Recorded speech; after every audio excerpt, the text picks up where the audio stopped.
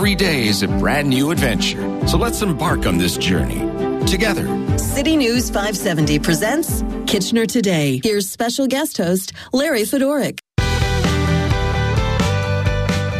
I have a little bit of an introduction on the show. Isn't that nice? Thank you for that. City News 570. It is Larry Fedoruk, and I am guest hosting once again today on Kitchener Today. Thank you for having me on City News 570. Thank you for joining the program today. We've got a lot to talk about over the next few hours. I'm going to revisit masks. Some people may dread that already. Oh, masking. We're still talking. We are talking about masking because the mask mandates have dropped, which I didn't necessarily agree with, and I'll tell you why. It's not that I feel we should all be masked all the time. I just thought that one standard rule was easier than the province saying, all right, we're dropping our mask mandates. Now it's up to you. It's up to you, Kitchener-Waterloo Transit. It's up to you, individual stores. You could conceivably walk into a mall, store to store, would have a different mask mandate. And now also it's up to these individual businesses to enforce their own mask policy, which can be troublesome, can also be very expensive, and so on and so forth. So here we have, I think, an expectation of a different spring or summer in our COVID world, maybe a freer, better spring and summer of 2022. That remains to be seen, but we're going to revisit with a professor from University of Waterloo the issue of masks and maybe why we should keep wearing them. I've already seen a lot of maskless people, and I've also talked to a couple people, just this is all very anecdotal, but talked to a couple people who go, yeah, I'm going to be the last guy. And I'm like, no, I'm the last guy. Well, I'm going to be wearing masks for a long time before I feel comfortable going out without one. But, and that's only in, indoor closed settings. I mean, as soon as I get distance from people, if I'm outside or walking or in a parking lot or something, the mask is off, to breathe that direct air. But anyway, we're going to revisit masking. We're also going to talk later on in the program to one of my favorite people. I've talked to him over the years many times, even when he was at U Guelph, and now he's been at Dalhousie for a few years, and he is the go-to food expert. As a matter of fact, he calls himself the food professor. He is an actual professor at Dalhousie. Dr. Sylvain Charlebois is going to join us later on in the program. We're going to talk about, food security vis-a-vis inflation and the price of food. And I know I've talked with Dr. Charlebois over the years many times, sort of as, year end comes and we predict what food prices might be the next year. But suddenly, this year it's beef, or this year it's butter, or this year it's canned goods. And it's just this time around, this inflationary period has seen kind of everything go up all at once and rather quickly. That's coming up in the program. And we're going to delve into a word maybe a lot of people have heard for the first time in the last 24 to 48 hours, aphasia. It is the ailment that is plaguing and has been plaguing Bruce Willis. And Bruce Willis and his team, his family and his team, have come forward and said, this is what our friend and colleague has been suffering with for a couple of years, and we're going to go public with it now, this aphasia, this brain ailment. What is it exactly? We'll talk to an expert from McMaster University about this. So that's all coming up in the program. We'll get you the phone numbers. You can participate, and we would love to talk to you about these and other topics throughout the afternoon. To begin today, this week, 32 delegates from various First Nations and Indigenous peoples across Canada are in Rome. And they are talking, I was going to say with the Pope, mostly to the Pope. For the Pope, it is kind of a listening session. And they are telling the stories of residential schools and of other, nightmares of colonization, of which the Catholic Church was maybe not active participants, but gave their blessing famously in the doctrine of discovery for the colonization of North America and taking the lands of indigenous peoples. And there is this delegation in Rome that I believe to be somewhat historical. Miangun Henry is the former chief of the Chippewas of the Thames First Nation and joins us now to talk about this. Chief Henry, thank you for joining us. Happy to be here, Larry. Thank you for inviting me. I sense, as a non-Indigenous person looking from the outside, that this is historic. Do you believe this is historic? Frame this for us. Why is this particular visit so special and different? I'm glad you mentioned that, because most Canadians probably see it from that perspective. And there's a lot to unpack in the time that we have. But to frame this with Indigenous people's perspective, there's an era of mistrust here.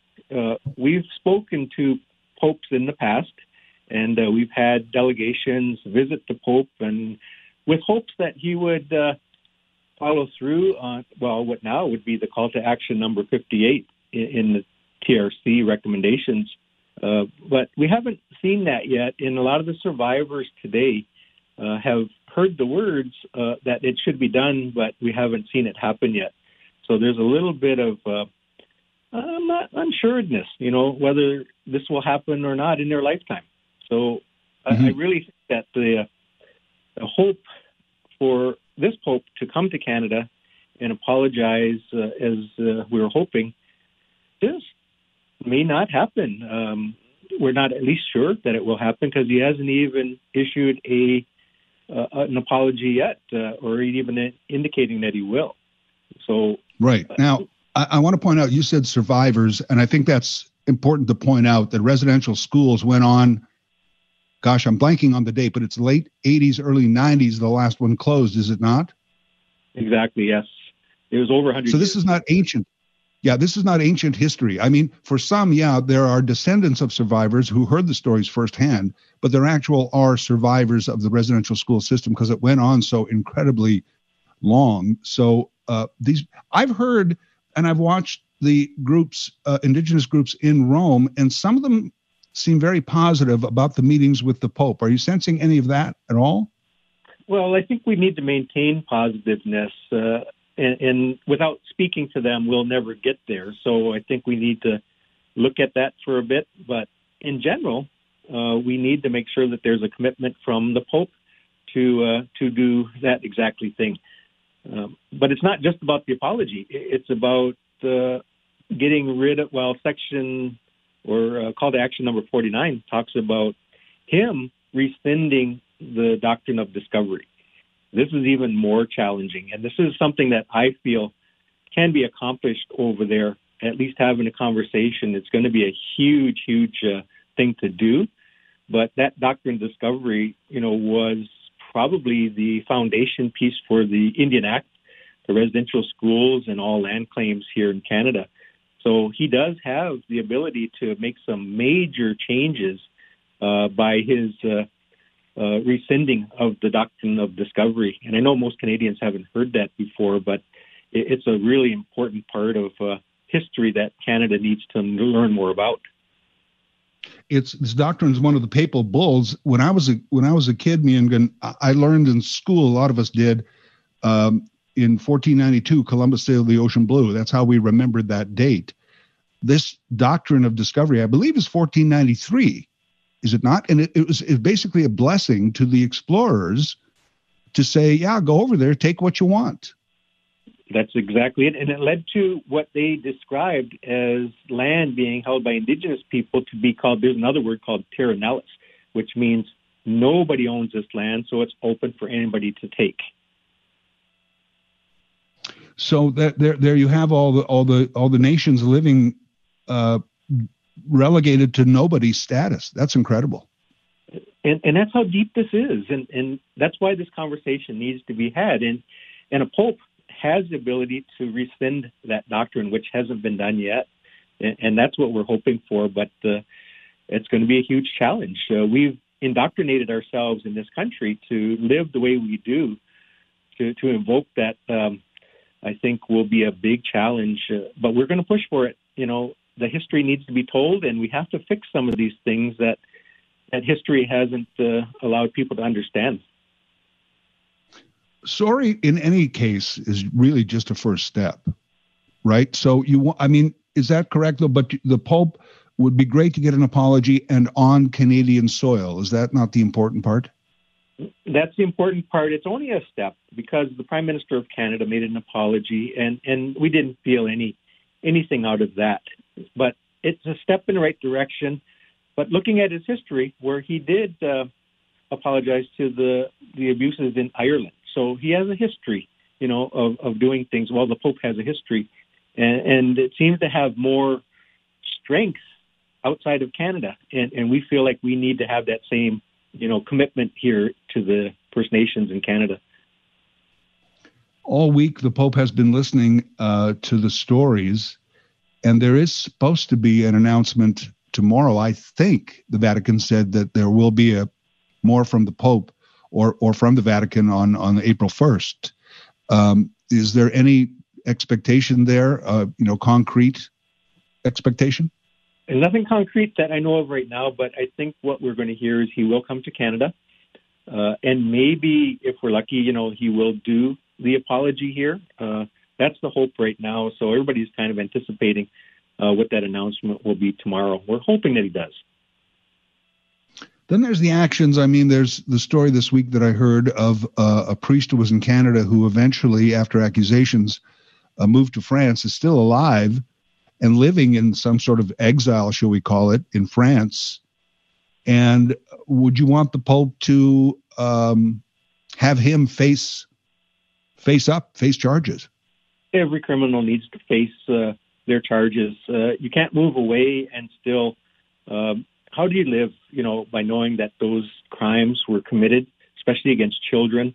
And I think the Pope needs to stand up and say that all those perpetuators will need to have justice, offered to the Indigenous people, because it hurts them to know that they're walking free.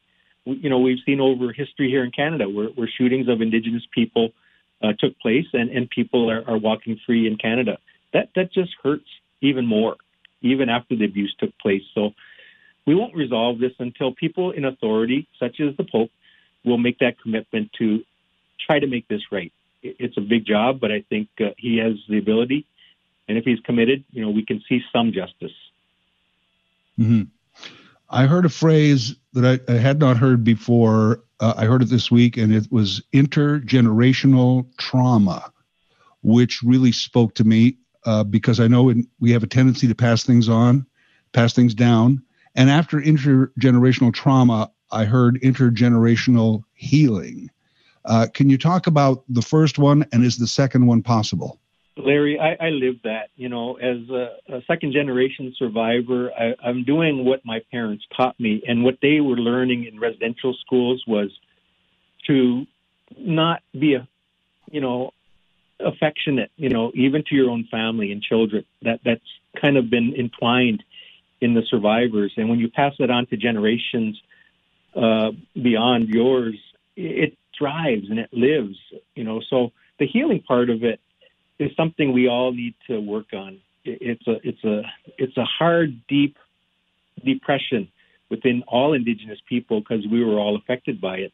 The healing part of it, and if you look at Truth and Reconciliation, that's the part that is going to be a huge commitment, not just from Indigenous people, but all people, Canadians in general. So we got a long ways to go. We're getting our language back. We're practicing our ceremonies again, and that's going to be part of the healing that, by Canadian law, was taken away from us. So now we can't let that stop us from our healing practices now. The other part of it that was an awakening for me, and maybe we'll end on this, is I want people to understand, non-Indigenous peoples, that we tend to lump you together. I know that sounds terrible, but these are Indigenous peoples. These are First Nations peoples. But within First Nations, there are dozens, if not hundreds, of different groups and peoples and tribes? Well, yeah, they tried to consider it a pan-Indigenous nation, but the diversity is so huge, and we have to look at those from that perspective. One thing can't fix all. And I think that's how governments tend to deal with things. One size doesn't fit all, because we're all in different geographical locations. Our ceremonies are different, so we can't put them into one shoebox. And I think that's what they tend to do. Even when it came to compensation, for residential school survivors, it was the amount of money that was subject, to everybody. So that's how difficult it is to deal with. And until we start dealing with it, it's going to take a long time to resolve, a very long time. Well, I think so, but I think once the ball gets rolling, if it truly does, things can happen quicker than we think sometimes. And that's my hope for this. Certainly, this has been very enlightening. Mien-Gun, thank you for your time so much today. Thank you. Thank you for allowing me to speak. Appreciate the interview. Mien-Gun Henry is former chief of the Chippewas of the Thames First Nation, talking about the delegation in Rome right now. And, fingers crossed as Indigenous groups, and certainly I think all of us who care about this, have our fingers crossed on some sort of major announcement out of the Vatican tomorrow. We'll talk a little bit more about this after our short break here on Kitchener Today, City News 570.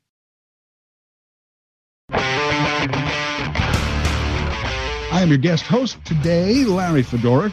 Great to be on City News 570, and we can be reached at 519-570-2545. 1-800-570-5715 is toll-free, star 570 on your cell. If you want to comment on some of the topics we have today, we just had a great conversation with the former chief of the Chippewas of the Thames First Nation, Mien-Gun Henry.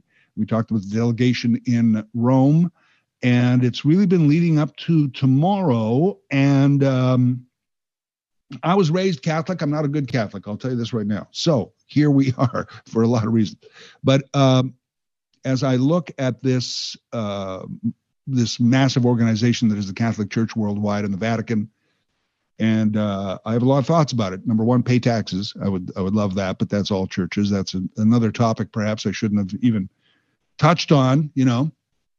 Can't open worms everywhere. But nevertheless, audit the Vatican Bank, look through the Vatican files. The Vatican has said this week they don't have files. They said that these various dioceses from around the world who would have had programs of residential schools and various policies towards Indigenous peoples, that a lot of those wouldn't necessarily be sent back to Rome. So one of the Indigenous requests is, well, while in Rome, could we open up the files, please, and go through the catacombs, the documents, and find all the documents? They say they're not there. Well, okay, I don't know. So I guess it's back to Canada and various dioceses to open up their records at various churches and things like that, and find out what the policies were. The more exposure we can get for this, the better, as Chief Henry just said. And we have our fingers crossed, as I said, for tomorrow, an announcement from the Vatican as to what is the next step. When I hosted this show on Monday, guest hosted, I mentioned, we talked about the slap at the Oscars, Will Smith slapping Chris Rock.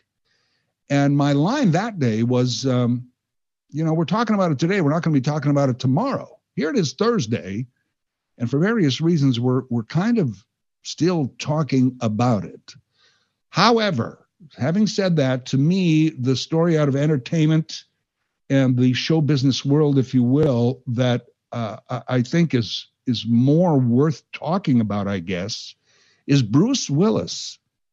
A fan favorite across so many genres. What a career he's had. We think of him as the leading man, action hero, but he has just done some great quiet movies as well. I'll call them quiet movies, where he's just been a terrific actor. And now aphasia, this ailment that we're going to talk about just after 12:30 here on Kitchener Today. When we get back, we'll have an expert on to talk more about that. Oh, that's perfect. That's really perfect. Just like a cop. You're never there when you need one. What did I do now? Somebody put a rattlesnake in a mailbox, Hector. Bruce Willis. Incredible. Yesterday when I was guest hosting the show, the news was on City News 570 that Bruce Willis and his team had announced the actor was suffering from aphasia. It's a brain ailment and had been for some time, and that he was stepping back from his film career to deal with the symptoms of aphasia. It's interesting because today a director, Kevin Smith, I don't know if you watched Kevin Smith, director of Clerks and a lot of great movies, and Kevin Smith has done these Kevin Smith movies where he's just basically in an auditorium full of people and he talks for like 3 hours and they're fascinating. He's a great storyteller, a lot of laughs. And he talked about working years ago with Bruce Willis and the experience of being kind of an indie, smaller director suddenly working with a major movie star and how different life was when you worked with Bruce Willis. And he would often tell stories about, in a humorous, kind way, but he would tell stories about the difficulty working with a big star, how they can be quirky and difficult. And Kevin Smith, yesterday or today, apologized for those remarks, saying he thinks maybe even way back when, it's not that Bruce was difficult to work with. It was just that perhaps he was going through parts of his aphasia where he wasn't quite sure where he was or needed to kind of reassess the situation because the signals just weren't reaching the brain the way they would for anybody else. Interesting story. Fascinating because we love, I think, most of us, Bruce Willis so much. I wanted to find out more about this word that has entered our lexicon now, aphasia. Our guest is Dr. Elizabeth Service, professor and the graduate program chair in the Department of Linguistics and Language at McMaster University, and joins us now on Kitchener Today. Hello, Dr. Service. Hello. Aphasia. So for many of us, I think the first time we heard this word, it's a brain ailment. Can you describe it further? Well, actually, it is an ailment of language function, but it can have many, many different causes, and the most common cause would be stroke. So patients after a stroke have problems communicating with language. Other possible causes that are sort of acute could be traumatic brain injury when you hit your head, a brain tumor, but it could also be a progressive disease. We talk about progressive aphasia, and it could also be related to dementia. So these causes have a very different picture of aphasia. Right. So you mentioned head injury, which is interesting because of Bruce Willis, who did a lot of action movies and didn't do all of his own stunts, of course, but it can be a rough and tumble job some days. You wonder about that. Yeah, so it is one of the things that are being very much investigated now are sports injuries to the head and their long-term consequences. But in one single head injury can give you an acute aphasia, which can resolve later and often does. But then there can be long-term consequences of much milder brain injuries that even are not even giving symptoms at the time of injury. You mentioned dementia, and I wanted to ask you about that because some of the symptoms they talked about for Mr. Willis is linguistic issues, language issues, but also kind of forgetting exactly where he was and what the situation was that he was in, which are signs of, other signs that we hear about Alzheimer's and other dementia. Is it similar in that regard? So it's really hard to say based on so little information, and the information not coming from medical experts, but from his family. So I don't really want to speculate exactly what is going on, but one kind of progressive aphasia is linked to Alzheimer's disease, which is maybe better known. generally as a dementing disease. But there are other kinds of dementias that are more often start with language problems and then in the end also procreate other cognitive functions. Right. And I didn't mean specifically Bruce Willis. I meant just in general aphasia and how it compares to others. And, I'm sure in time we'll find out. And I think when a celebrity has a particular affliction or whatever it is, you tend to learn more about it. I guess that's a small positive in that we get the discussion going and more people learn about it, I think. Is that not right, Doctor? That is correct. But I would say that aphasia on its own just refers to problems with language function. So okay. A person with aphasia can be perfectly clear-headed, can know exactly in their mind what they want to say, but will not be able to say it in a coherent way. And they may be either struggling with remembering words, or they may be struggling with constructing sentences, or they may be struggling with understanding the speech of others. But that doesn't mean that they have they have become confused. They can be totally clear in their heads. So when there's a combination with confusion, then you are thinking maybe some other part of the brain is also dysfunctioning for whatever reason. Right. When you say part of the brain, what part of the brain deals with language and linguistics?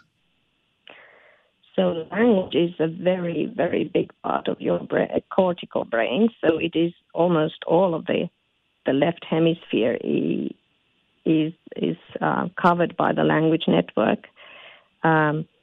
Different parts are doing slightly different things, but the whole network has to function for us to, be fluent and operate at a normal level. Yeah, I mean, I have been fascinated how quickly, and you can correct me if I'm wrong, but how much research has gone by leaps and bounds into brain function in, I would say, the last 30 years. It just seems to have really gone forward quickly. So we have moved, of course, to brain imaging. So in the past, we could only study autopsied brains of people who had problems in their life but then had died, and the brains could be studied. But now, of course, for the last 30 years, we've been studying living brains, and we found that it's very, very complex. Mm-hmm. For aphasia, is there a treatment or a therapy or even a medicine or anything?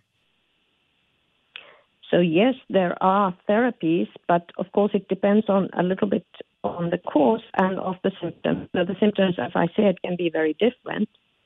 But the good thing is if the cause is not progressive, so it is not that your brain is deteriorating continuously, but you have a definite sort of time-locked cause like a stroke, then a lot can be done by speech-language therapy. And the good news is that unlike what we used to think, that after a year you you're where you are and you won't improve anymore, it does seem that with continued targeted practice, you will continue improving. But your spontaneous environment doesn't always offer enough stimulation to the language area, the particular language areas that need to be targeted to keep it happening after about a year. Right. And lastly, Doctor, Bruce Willis, 67 years old, is that significant?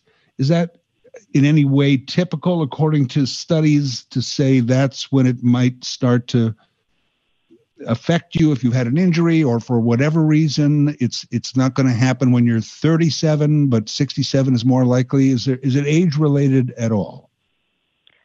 Well, the likelihood of aphasia, of course, goes up with age, but particular diseases behave differently. So there are some diseases that can strike you at a young age, and that can cause a progressive aphasia. And of course, yes, we don't really know enough about this case to actually say anything about that particular circumstance. Right. But is it possible then, because they've talked about previous years, maybe 2 or 3 years only, where they would detect this kind of thing in Bruce Willis, and they were helping him out on movie sets. Another director said he went back 10 or so years and remembers seeing things that might have been aphasia. My question, I guess, is can it start slow and mild and kind of build over years? Especially these progressive forms can do it. So they can, and you can compensate for, because it's building up slowly, you kind of find workarounds so that you can cope with it for a long time without anybody noticing. Wow, this is so interesting. Any discussion of brain function? As I said, I've been kind of reading more and more about it over the last few years, and it's a fascinating field. Dr. Service, thank you for your time today. I appreciate it. Thank you. Dr. Elizabeth Service is a professor and the graduate program chair in the Department of Linguistics and Language at McMaster, and we're talking about Bruce Willis and aphasia. So there's the word. As I've talked on my podcast, each news story comes with a lexicon, and we quickly learn a language. Alopecia. What is that? Oh, Jada Pinkett Smith. Oh, okay. Right. Aphasia. This is now this brain ailment. And when I talk about, I'm not a brain surgeon. I'm not a rocket scientist. Go figure. But I've been reading much about the brain, and it is the research into the human brain has really gone by leaps and bounds since imaging began and all these things, and the ability, as Dr. Service said, to start studying live brains. Sounds a little Frankensteinish here, brain, but it's to study live brains and imaging. And I always compare it to other parts of the body. So there's a field of thought that says even psychology is completely unnecessary. I mean, if it's good for you to lie on a couch and tell your life story to a therapist and it helps you, by all means. I'm not saying therapy isn't great, but there is a school of thought these days that says all of this dysfunction or malfunction we have in our thoughts, a depression, a worry, it's all just brain dysfunction. And if you can fix it, it's all a tiny little brain disease, if you will. And if you could fix it, you'd be better. You wouldn't have to, lie there on the couch telling your stories. The problem with the brain is, now, if you accept that, the problem with the brain is it's not a bone in your finger. It's not a reset. It's not even a heart or a kidney. What's the famous line in Young Frankenstein? Hearts and kidneys are tinker toys, talking about the central nervous system and the brain. It's true. The brain, we know much more, I should say, about how it functions and how it works. It's just you can't go in there and, laser it. Or we'll just cut this and sew this together. Lobotomies. Just don't, that's not brain surgery. It's really fascinating to hear about brain ailments. And I'm hoping, and there is brain surgery, of course, and there's much that can be done. But in some cases, it's like, it's the brain. You don't necessarily get in there and poke around the way you would with another organ. Heart transplants, there's no brain transplants, at least not yet. We'll take a quick call before the break. Here's Rush on Kitchener Today. Hey, Rush. Hi, Larry. It's an interesting conversation. I've never heard of aphasia before. I imagine we'll probably be hearing more of it. I was just looking it up online here, and the Mayo Clinic has the most common cause of aphasia is brain damage resulting from a stroke. And if I'm not mistaken, strokes are caused by blood clots. So yeah, with all the stuff that's been happening in the last few years, I'm sure we're going to be hearing a lot more about this and other things like it, because of the vaccinations and all. Thanks, Larry. Have a good day. All right, you too, Rush. And great call. Thank you. And the thing is, I don't know or that we'd ever hear of it, but I don't recall Bruce Willis having a stroke. Those kinds of stories tend to get out in various entertainment shows. But what Dr. Service from McMaster just told us, that the brain injury can also be a cause. And I'm speculating. Please just let me say that again. It's just you and me talking. We're not experts. We don't know what happened. We're not there. We're not his agent, his family, his colleagues. But it just seems more likely that somebody like Bruce Willis in an action movie, again, he doesn't do the big stunts necessarily, but he's got to, jump off the box and roll on the floor and shoot the guy or whatever he's going to do next, that these kinds of rough and tumble days on set might cause a head injury that might have been nothing, and let's face it, when Bruce Willis got started, you shake it off, you get up and keep going. A little injury. What are you? Come on, you tough guy, keep going. I mean, who knows if any of that happened? Okay, we'll go to Jason and then we'll go to break. Hey, Jason. How are you today? Good. How are you? I'm well, thank you. I just want to make a comment. I know Rush ended his comment about, we're going to see more blood clots because of the vaccine. I think the guest hosts need to do a better job of cutting those guys or girls off when they're making false statements like that, because it doesn't give any credibility to the news station. I know Mike has no problem doing that. The former host of this show had no problem doing that. Just we got to watch what these people are saying. That's all. All right.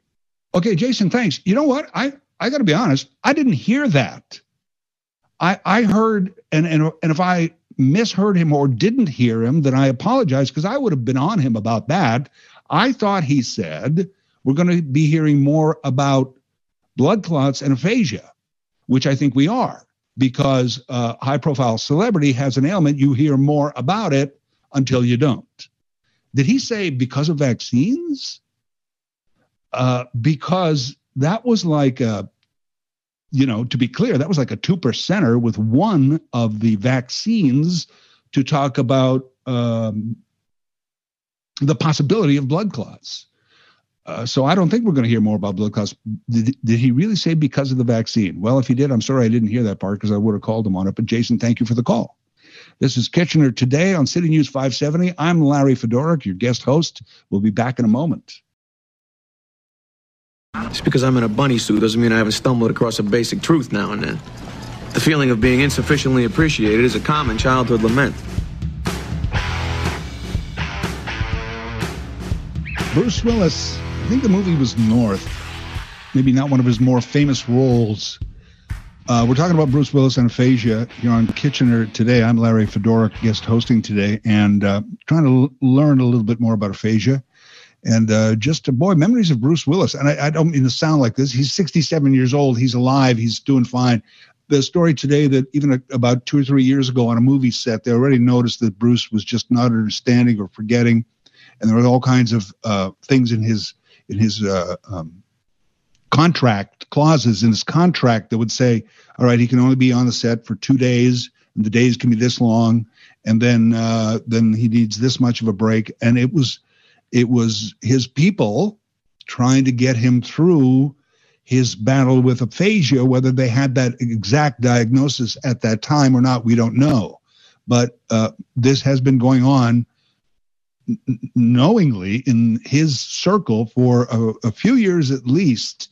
And I guess it's to the point where they feel, the Bruce Willis people feel, that it's time to tell everybody, and as the announcement was yesterday, step back from the movie career. Bruce Willis as a movie star, it's interesting because I think some of us may remember Bruce Willis. the introduction to Bruce Willis on Moonlighting Sybil Shepherd on television. And I'll tell you, it's not easy. Now, today, movies, television, there's a blur between what these two things are today. But back then, you were a television star or you were a movie star. And the difference between the movie star and the television star, I always heard, was that if you saw one in the airport, if you saw a television star at the airport, you wouldn't feel scared to go up and say hello. But a movie is a movie star. So television stars don't become movie stars that often. Bruce Willis did, but I always thought that Bruce Willis, though he's a movie star, not just an actor, but a movie star, because those two are different as well, that if I saw Bruce Willis at an airport, I would not be afraid to go up to Bruce Willis and go, "Hey, Bruce Willis, love your work. Don't want to bother you. You're great." You know, that you feel you could approach him. And I think there's that there, that he always had this aura around him. That's why we like him, you know, relatable characters that he chose, whatever it is, just his demeanor, you know, I mean, there he is doing the Die Hard movies. And then there he is in some just bizarre role in Pulp Fiction. And then there he is in a bunny suit, playing sort of an adult version of a 9-year-old kid in North. And then one of my favorite movies of all time, I don't really recommend movies because it's personal taste. It's called Moonrise Kingdom. It's about 3 or 4 years old, and it's a Wes Anderson movie, and Bruce Willis is not the star of it, but he's in that. It's really what somebody would call a small movie. And he probably did it for scale or for next to nothing as a favor to his friends. And it's got like Frances McDormand is in it, Bill Murray, Ed Norton. It's got a great cast that includes Bruce Willis. So you just find him. You just find him in movies. So I hope he's back and making movies again soon. I just hope he has a good rest of his life, whether it's 10, 20, 30, 40 years that he lives. I just hope it's good, even with aphasia. The cost of food. And the food professor is going to join us just after 1 o'clock here on Kitchener Today.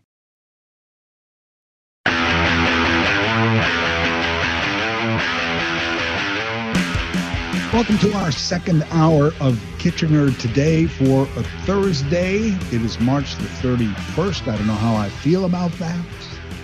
I don't really buy into the lamb and lion weather little... I don't know what you call it. It's just it's a weather hope. It's a weather saying. It's a weather wish. I'm not coming up with the right word, but there we are. Today is what it is, and then it's the tug of war. It's the push and pull of spring and winter, and winter seems to be winning slightly, but on we go. Tomorrow will be April, and we can only go forward. I guess there's my bit of sage advice. We can only go forward. Okay, man, here we go. Still to come on the program. Yesterday, I was watching coverage of the Prime Minister in Williams Lake, BC, where they used ground-penetrating radar and detected signals of perhaps more remains of children, they assume, in residential schools, certainly graves, that would have been unmarked. And throughout this process, I have always wondered how exactly the ground-penetrating radar works and what it shows and how it's used and why it was first invented and how it's used for this purpose. And I don't recall ever having it properly explained. So I thought, let's find someone who knows what this is and help us through this little part of the story. What is ground penetrating radar? We're going to talk about that after 1:30 with a professor from the University of Bristol. And that's coming up. Now on the program, food inflation. I don't have to tell you it's really bad right now. And I saw this post on Twitter the other day, and it was for like $42 lobster tray in Nova Scotia, where one might think lobster would be fairly inexpensive there. It was $42. And the tweet was from our next guest. He's a food professor but he's actually a professor as well of food, if you will, and agriculture and management at Dalhousie University. Dr. Sylvain Charlebois joining us. Hello again, Dr. Charlebois. Good afternoon.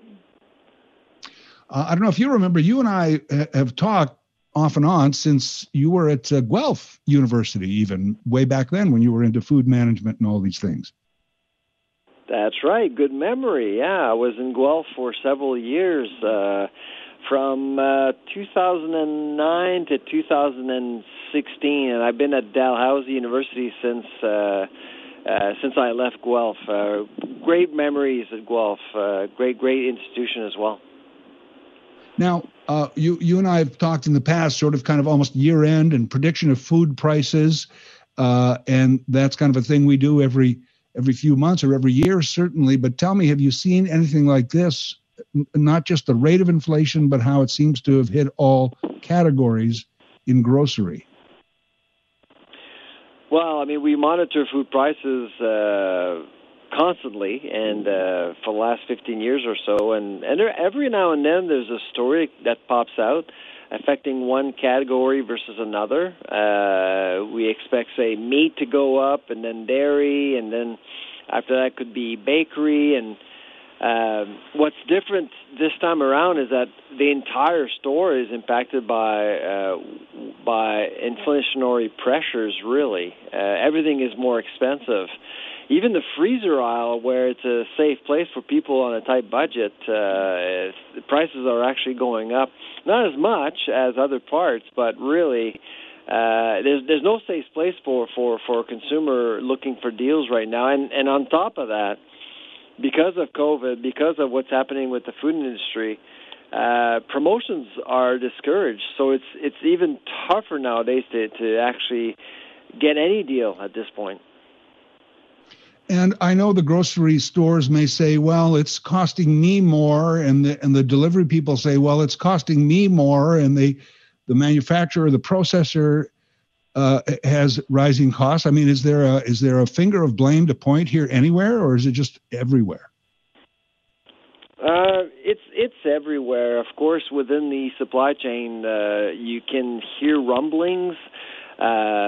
Some groups enjoy blaming other groups, trying to position themselves as the protector of consumers, if you will. But at the end of the day, you're seeing increases everywhere, from farm to store, really. I mean, whether it's labor, fuel costs, supply chain delays, which ends up costing more, obviously. COVID, now this new wave coming up, this sixth wave, is hopefully not going to complicate things. But Omicron really was a huge blow to the food industry, because you had a lot of people, staying home all at once. And so when you have perishable ingredients, like you would find in the food industry, it generates more waste and more costs. Here's a real basic wheat, and we have Canada, a huge wheat producer that had a drought last year, and the other two big ones in the world, Russia and Ukraine, and we all know what's happening between them. What about, bread? Yeah, so all eyes are on North America this year for sure to produce more. As far as wheat goes, we do produce a lot of wheat, and all of the bread that we actually eat in Canada is, for the most part, manufactured in Canada with Canadian wheat. So we don't have to worry about that. The challenge, though, is food affordability. We are expecting prices to continue to rise for quite some time. This year, we're at 7.4%. Well, in February, Statistics Canada told us that our food inflation was at 7.4%. In the U.S., it's 8.6%, and historically, we've always caught up to the Americans. So it's just not looking good. And so, for consumers out there, they really need to make sure that they are fully aware of prices. They get as much information before showing up at the grocery store.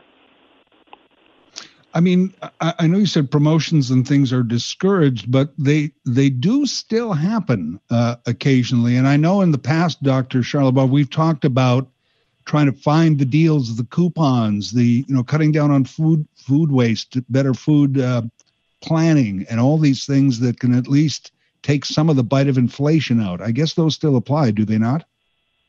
Oh, absolutely. And I would certainly encourage your listeners to use, there are several apps which are available to everyone in your region. Flip is the most used one for flyers, so you can compare digital flyers. It's very easy to do, FLIPP, it's well known. And you can basically browse all flyers in a matter of minutes. So you're better informed in terms of how much you should pay for items on your list.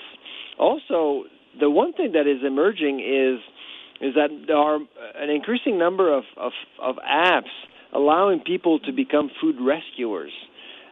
Food that are about to expire or food that is not as fresh, but those products are often sold at a discount, a huge discount, 30, 40, 50%. So apps would be like Flash Food, Food Hero, Too Good To Go.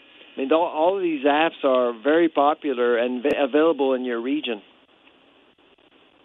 And of course, this is something that people have to do. You can't just, I know people do, but you can't just wander down the street to your favorite store and do your week's groceries. I think people have to maybe go 2 or 3 places maybe to get the grocery, within reason. Shop at several places to get the best prices. Exactly. You absolutely need to spend a little bit more time on your strategy, and of course that may mean that you may want to visit more than one store. Again, in your market, there's actually more competition than, say, in the Atlantic where we are. In the Atlantic, there's basically 2 options. You got Empire and Sobeys and Loblaws. That's it. But if you actually look around and don't stay away from independents, smaller stores, sometimes they actually have very good deals. If you actually look very carefully and you know your prices, you'd be surprised. And what about the player that all grocery have talked about for the last few years is Walmart? Is that still, people assume that they're going to pay less, I guess. That's the great marketing of Walmart. Where are they in the food chain, if you will? Well, they're. I mean, I would say, to be honest with you, about 15, 20 years ago, Walmart was a crappy food retailer. It wasn't good at it, but now it's getting better at it, and they're selling for about $16 or $17 billion worth of food now in Canada, and they aspire to become number 1 in the country. So they sell as much food as now Costco and Metro. And so they're out there. They're very competitive. But Walmart is a category killer. They won't necessarily have good deals on everything. They have good deals on some things. So, again, you got to be careful, and you have to know your prices.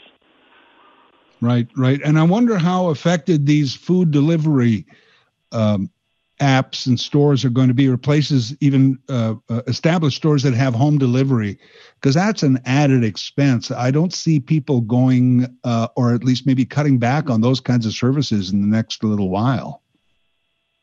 No, but the convenience is very attractive. And so we are expecting the number of people to continue to order online groceries, actually both groceries and food service, to remain quite high as we exit COVID.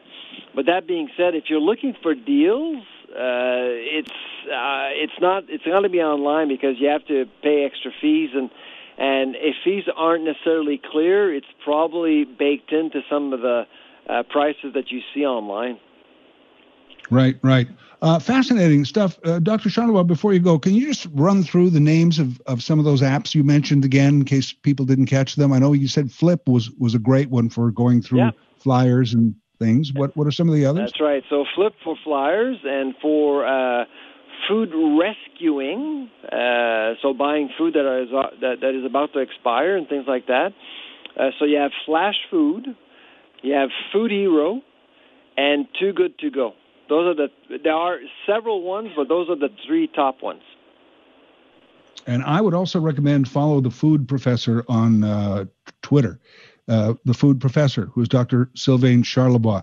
Great to talk to you again. Thank you so much. You take care. Bye-bye. Dr. Sylvain Charlebois, professor of food distribution and policy at the Faculty of Management and Agriculture at Dalhousie. Similar position at Guelph many years ago, as he stated. That's when I first kind of found Dr. Charlebois. And I'm sure over the years you've seen him on network TV. And when I saw his tweet about that $42 lobster,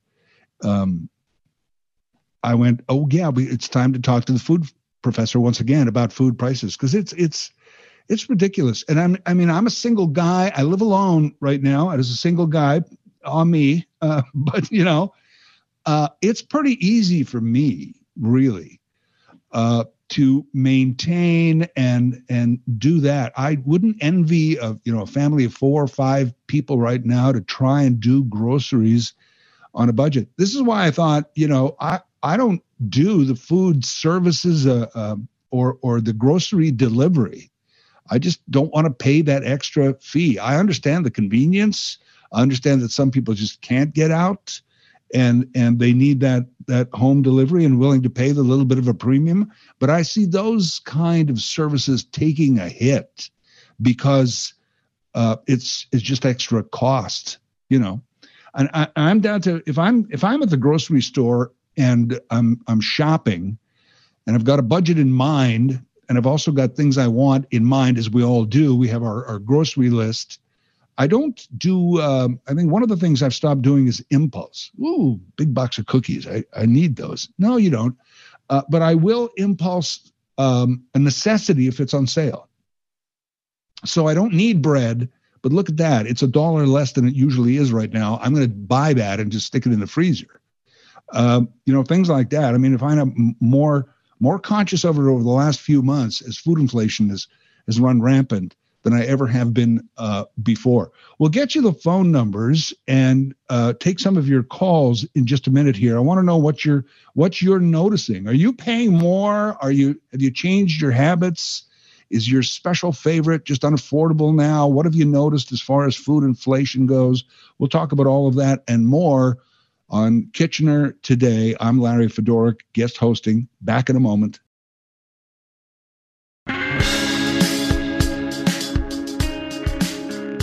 Still to come on our program today, what exactly is ground penetrating radar?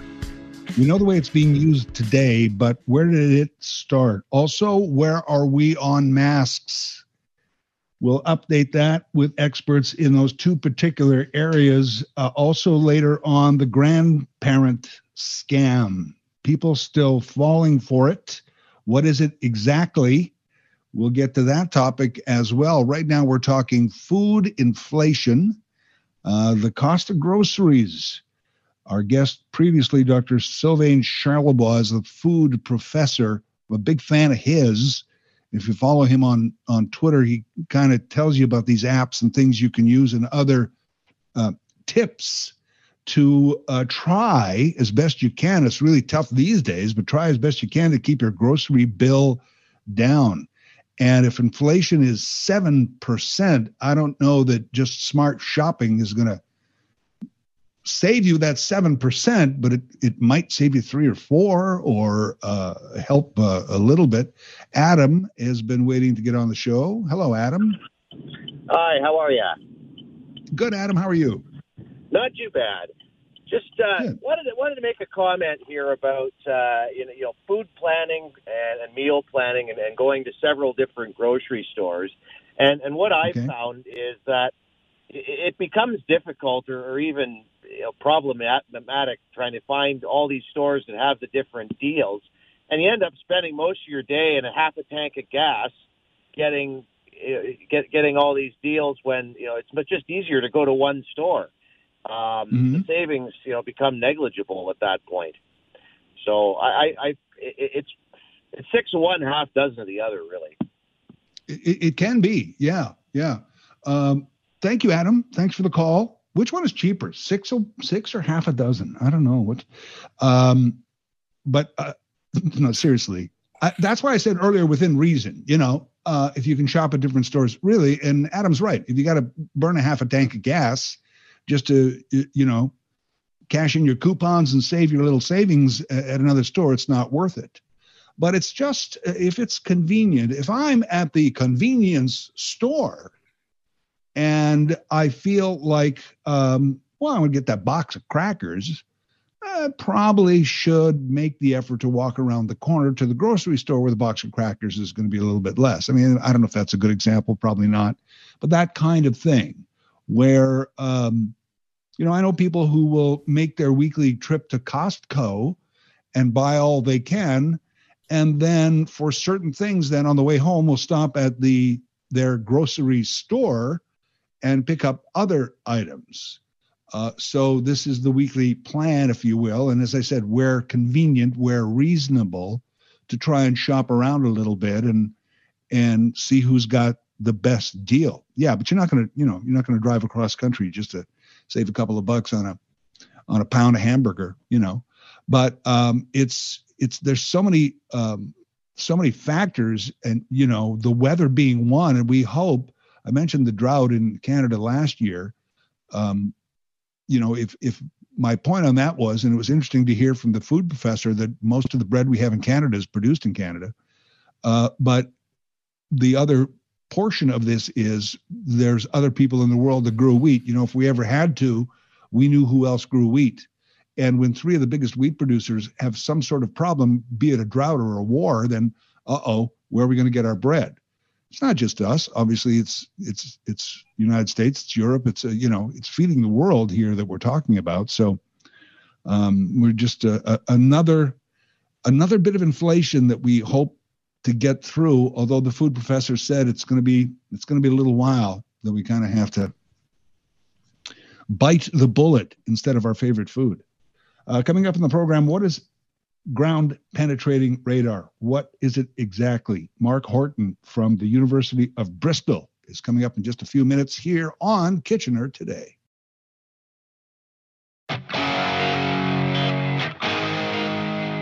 Still to come on our show today, masks. Where are we? No, this is not a repeat of 2020. It is going to be an update on masking and wearing masks and efficiency of masks.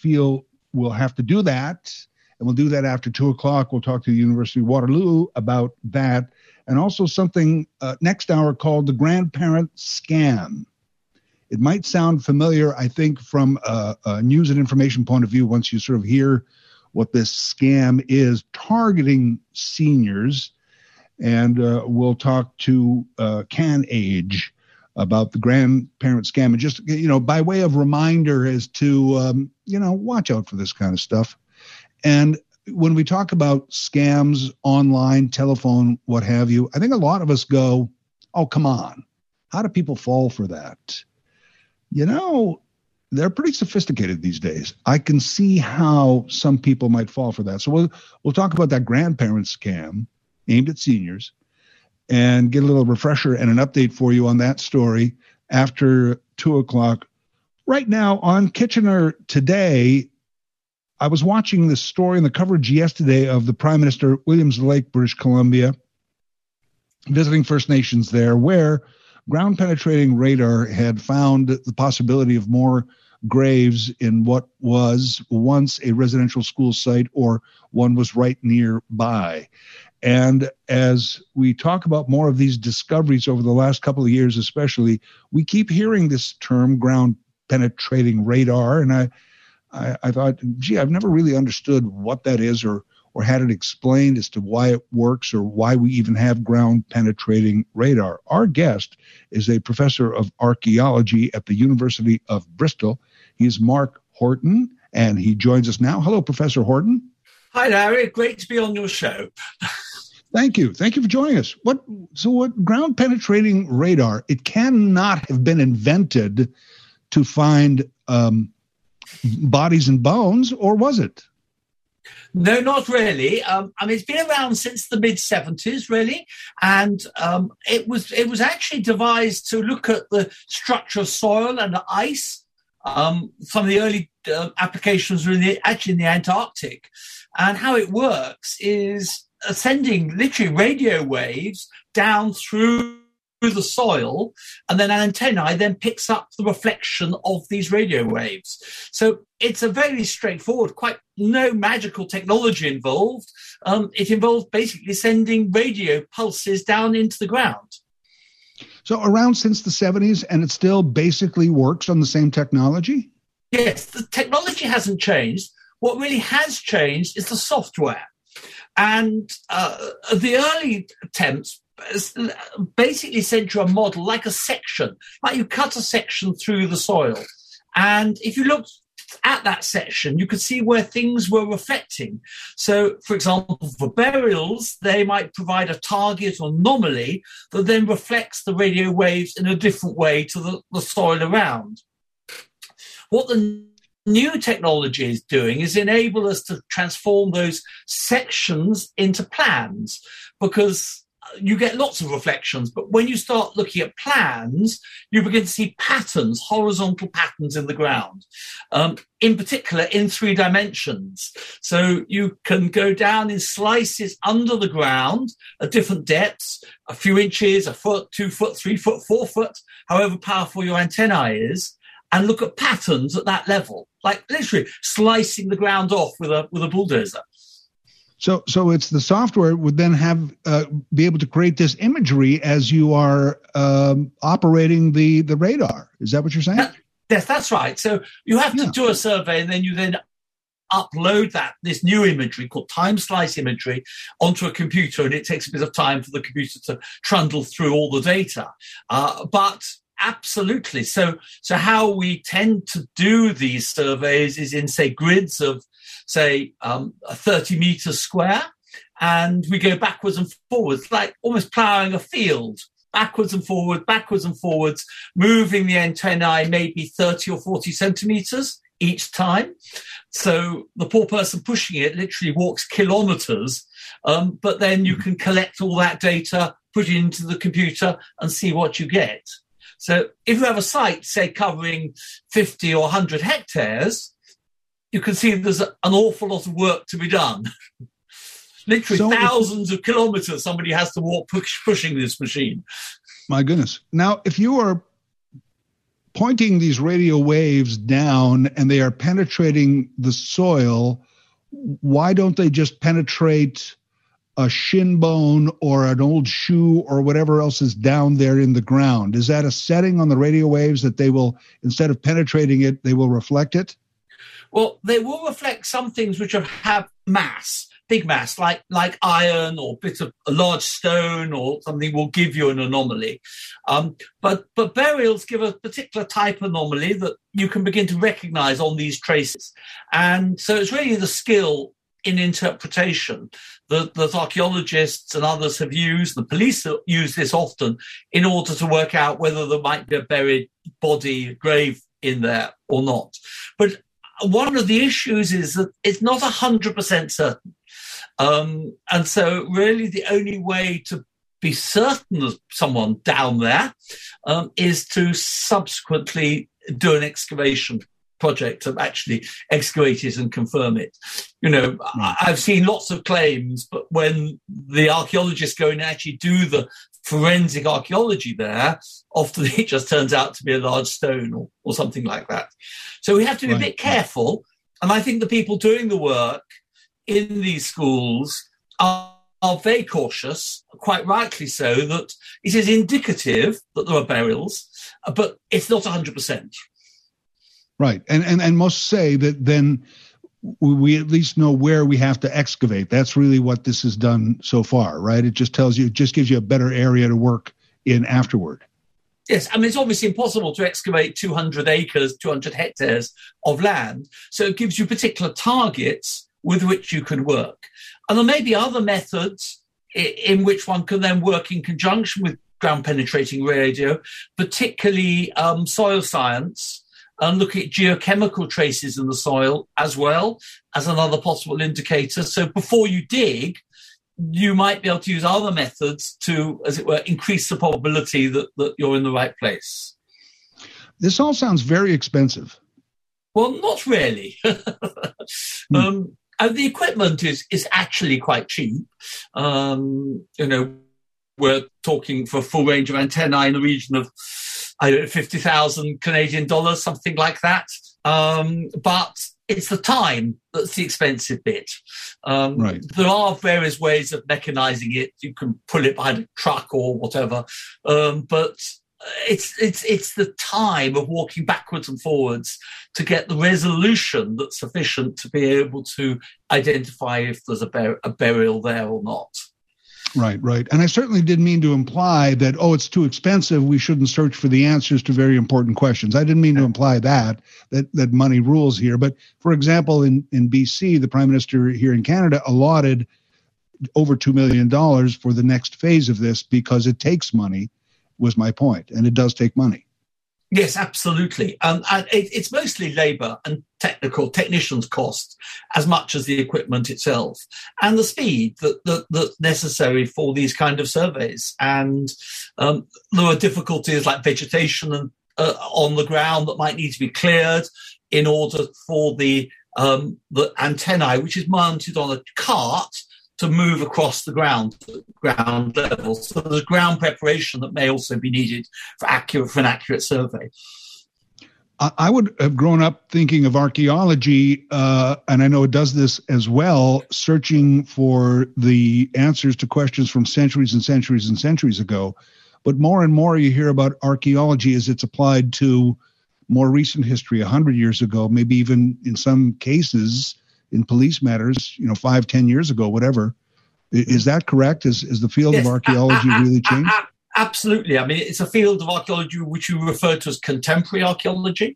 And archaeology is a method, a technique, a series of ideas and theories of how we investigate the past. And the past is yesterday. So we can use the techniques to investigate yesterday's past, or, conflict archaeology often is a really important area where we're looking at war graves in places like Bosnia and so forth, where there's been a very successful, or Iraq or Iran, where this has been used from very recent pasts, going all the way back, obviously, to the deep Paleolithic, where again, people have been using these kind of technologies. And I mean, in particular, things like DNA has become a massive tool in the last few years for archaeologists in order to try and understand the past. Ancient DNA, which could be recent or it could be very old. So, these are the sort of techniques we use. DNA in soil, we don't even need bones anymore. We can recover the DNA directly from the soil itself. Wow.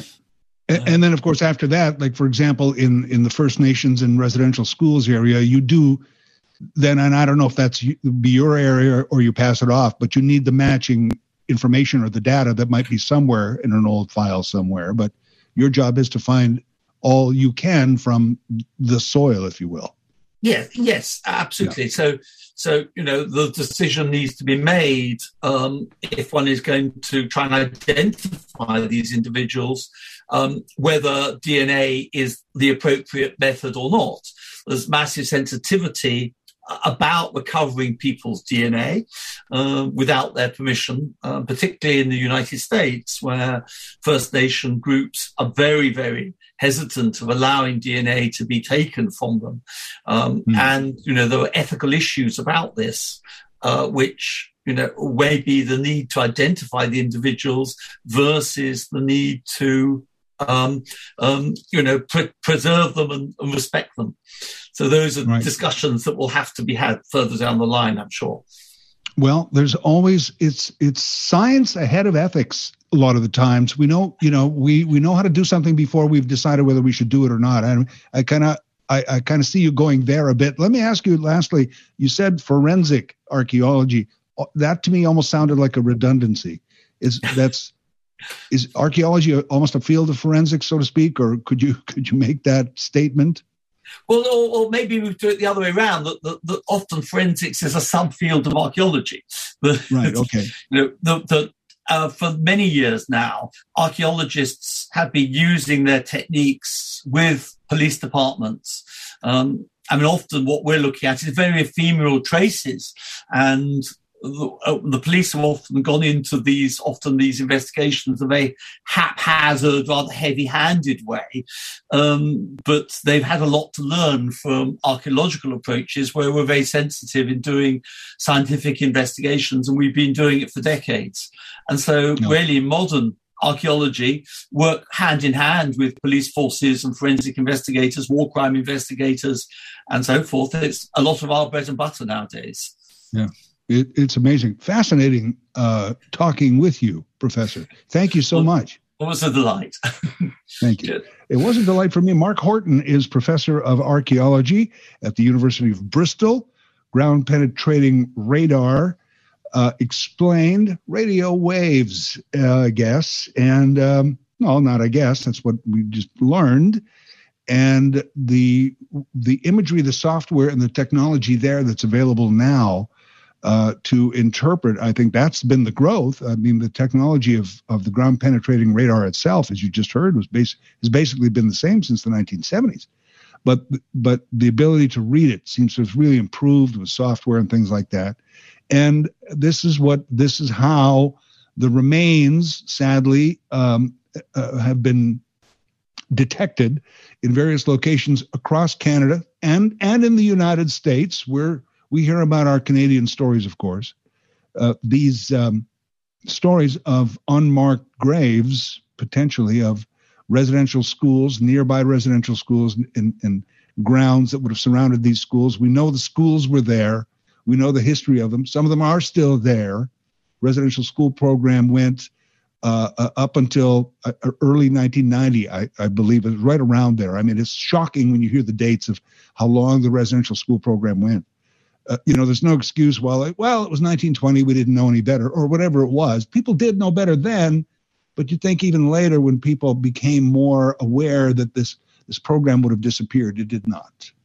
And through the ground-penetrating radar, they're able to find, I guess, evidence of the way these particular schools worked and the way they didn't work for Indigenous peoples.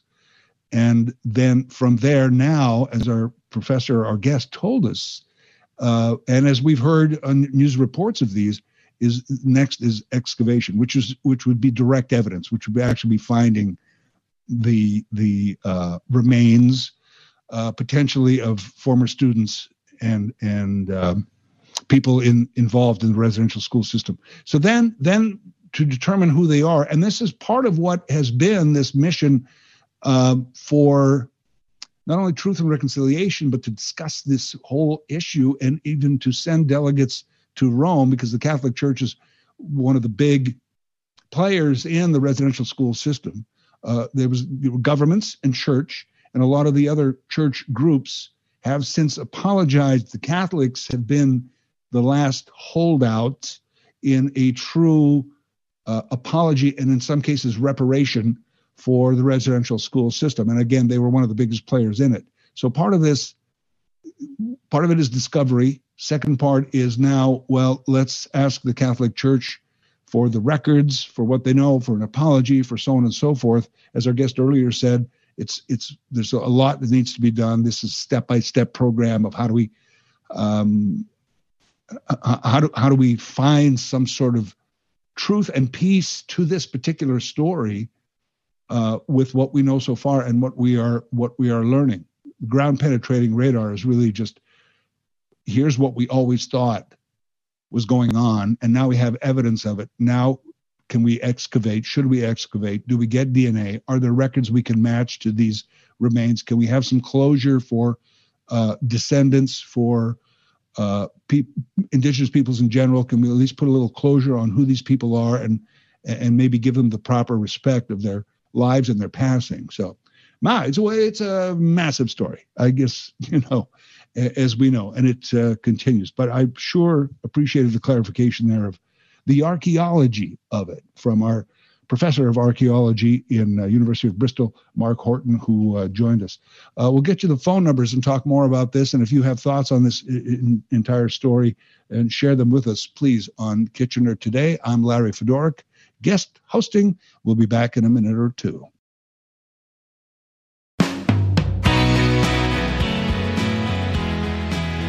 Thank you for staying with the show. I'm your guest host, Larry Fedoruk. Coming up on the program after 2 o'clock, we're going to talk about masks. We're going to talk to a professor at the Great Lakes Institute of Environmental Research, University of Waterloo. Interesting article about what we've learned about masks, about what they're made of, how they fit, all these kinds of things. And I have not, through COVID, I've been a poster boy for how to go through a pandemic in a lot of ways. I pat myself on the back. Yay, good for me. Distancing, isolating, blah, blah, blah, hand washing. I actually, and I'll admit this right now, I still wipe down my groceries. Yeah. How many people stop doing it? I still do that. So I guess I'm just going to stick with these habits for a while, including masking. But we've learned a lot about the masking. And that's what we're going to talk with the University of Waterloo. That's what we're going to talk about after 2 o'clock. And then the grandparents scam that some seniors are obviously targeted by this so-called grandparents scam. We'll get an update on that and talk more about that after 2 o'clock. I got just a minute or two here. Can I just spend the minute or two on Will Smith, Chris Rock? Boy, in the big picture of things, how important is this little thing? I get it. It's not my latest podcast. I have a podcast called Later That Same Life, which you can check out, new episodes on Thursdays, wherever you get your podcasts. And I have a YouTube channel with the podcast on it. It's called Later That Same Life. And my latest one is about first world problems and how, not so much what the first world problems are, although I do touch on that, but other than that is like, people seem to kind of use that as a condescending remark. Oh, first world problems. And it's a big argument. Do you know what's going on in the world, Larry? Do you not watch the news? You're talking about Chris Rock, Will Smith. Who cares? I get it. I'm able to carry several thoughts and concerns in my mind. I'm able to kind of differentiate and rank where the problems amount to a hill of beans in this world. I kind of understand that. So big preamble preface to mentioning even Will Smith, Chris Rock. I get it. But it's, the more I thought about it, and I said on Monday's show here when I was here that we're not going to be talking about it tomorrow. Here we are Thursday, and yes, we are. A couple of reasons. One is that Will Smith did apologize to Chris Rock, not in person. There was some talk that they had talked on the telephone or met or talked they had not. Chris Rock says, no, I've not talked to Will Smith. Chris Rock had a show, a comedy tour, a show that he was on, and that was booked long before he ever did the Oscars. Tickets for that through resellers went through the roof. Incredible. He addressed it on stage with 2 shows, basically saying the same thing each time, that he's still processing the entire situation. And good. I mean, if I would apply to anybody in the way they handle themselves in this entire thing, it's Chris Rock. And I'm predisposed because I've always been a fan. Years ago, when I was 100 years ago, I was in Los Angeles on business, and we were going to tack on some vacation days and go to Vegas. So we go to the Comedy Store the night we're leaving for Vegas. We go to the Comedy Store first. And they come on stage and they go, ladies and gentlemen, here's a young man. He's doing the Arsenio Hall show tomorrow. It's going to be his first television appearance ever. He's a bright, upcoming young star, Chris Rock. And I was like, wow, okay. And he was really funny. And the next night we're in Vegas, and I leave the casino and run up to the hotel room and turn on Arsenio Hall, and I saw Chris Rock, and he debuted, and he did kind of a controversial joke, and he caught some flack over it. And I thought, boy, that's going to end his career, and it didn't. And so I've always had an affinity for him, having seen him way back when on his first, the night before his first big night, trying out his act on us at the Comedy Store in Los Angeles on Sunset Boulevard. It was kind of cool. But he's handled himself so well. I don't think Will Smith has. There was a talk that the Academy did come up to Will Smith after the incident and ask him to leave, and he refused. In a normal situation, that's when security comes by. I guess they did not. I don't think they should take his Oscar away, but I think they should take his membership to the Academy away. And at some point, I mean, look at this. Here's a guy who gets incensed to violence over a lame remark aimed at his wife. So incensed to violence, to action, to slap somebody. And 20 minutes later, he's weeping and apologizing. I'm like, man, I don't know what the meds are to put you more on an even keel, but get them. I get that actors are very emotional and up and down. That's what sometimes makes them great actors. But the range of emotion you just went through in 20 minutes, man, that's not healthy. That is not healthy. Speaking of healthy, masks. Okay, we'll get to that after 2 o'clock, and the grandparent scam, all in our next hour of Kitchener Today. Well, I'd like to say, go Caitlyn Jenner, go. I'm very accepting of what has been happening to the former Bruce Jenner and Caitlyn Jenner over the years, and applaud the bravery. And today is actually, and you may notice flags in the region are raised today for it's actually Transgender Day of Visibility. And I remember seeing this flag first at a Pride Day when I was walking around and just, seeing the sights. And I noticed somebody was draped in a flag that wasn't the rainbow flag. It was kind of, it wasn't kind of, it was top to bottom. And there's a big powder blue banner. And then there's sort of a coral pink banner. And then there's white. And then there's the pink and the blue again. And I was like, oh, what's this flag? And they said it's transgender flag. And I was like, oh, okay. And so I've been aware of it for a couple of years. But this flag, if you see it around the region today, flags, various areas, they are being raised today in Kitchener-Waterloo area for Transgender Day of Visibility. I was just reminded by that Caitlyn Jenner story, if you were listening, that Caitlyn Jenner will appear on Fox News as a commentator. And Caitlyn Jenner now also a failed Republican candidate for governor of California.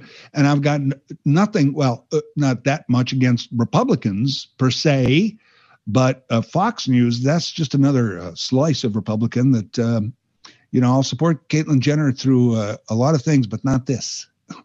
Right? You want to go on Fox News? Okay, well, that admiration is over, at least in the field of politics. So good luck with all that. There you go, Caitlyn Jenner. I will not be watching. Actually, I don't. Do I get Fox? I think I get the Fox channel. Yeah, I do. It's all up in my news channel section there. When I flip through it, I notice Fox News, and there's a couple of channels. When you flip to a channel, it's like the blue screen. Subscribe to this channel, and I know that's not Fox because I would always remember, no, I'm not going to do it. I would, talk back to the TV and say, I'm not subscribing to Fox News. You may. And that's fine if that's your thing. Still to come on our show, we are going to talk about the grandparents scam. News today of yet another person, I believe it was out of Toronto, of a senior citizen who fell for it to the tune of, I think, $25,000 before kind of waking up and going, I think I've been scammed. And want to raise a little awareness and talk about that. We'll talk with a group called CanAge about that after 2:30. Right now, we're going to kind of, update masking. Mask mandates are gone, but masks are not. And it depends really who you are, how you feel about finally not having to wear a mask, or I don't care. That's more what I say. I don't care. I'm going to wear a mask for quite a bit longer yet, at least in particular settings where distancing is a little tougher, or, indoors, those kinds of things.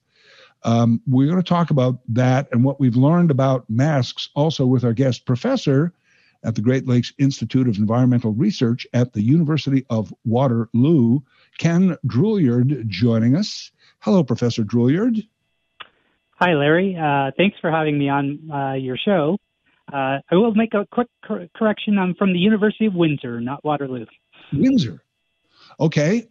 Somewhere where I must have transcribed the notes, I gave you a job at Waterloo. So there you go. Well, it's a great institution as well, so it's not much of an insult at all. As is the University of Windsor, and thank you for joining us. Thank you for. As soon as you came on, I went, he's going to correct me. What did I say wrong? There we go. University of Windsor. So in masking, first of all, before we get to what we've learned about masks and masking, is it time to keep, or still time to wear the masks, keep them on for a while, do you feel?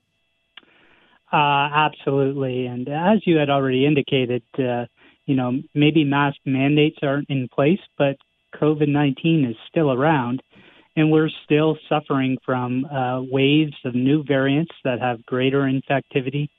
The newest variant of Omicron is even more infectious than the first Omicron variant. So these features are all happening, and masks are probably more important today just because we don't have the mask mandates in place. So that means how much virus is getting released into the airways from people who are no longer wearing masks is increased that much more. Now, I always heard from the very beginning, I always remembered me wearing a mask is protecting you more than it is me. Is that still the case? That's absolutely true, and that is why mask mandates were such a useful public health measures, because when everybody wears a mask, that escalates the protective value over individuals wearing a mask just on their own. And you could simply do this as an exercise, if a standard medical procedural mask. If you're wearing that mask and you're shedding virus, you're cutting about 50% of the virus that you would be shedded into the air. If a second person who's receiving that is wearing a mask, they're cutting about 50% of the virus that's getting into their interior. So that's, a quarter of the total virus load within the system. If one person is not wearing a mask, then you basically increase potential virus load by 100%.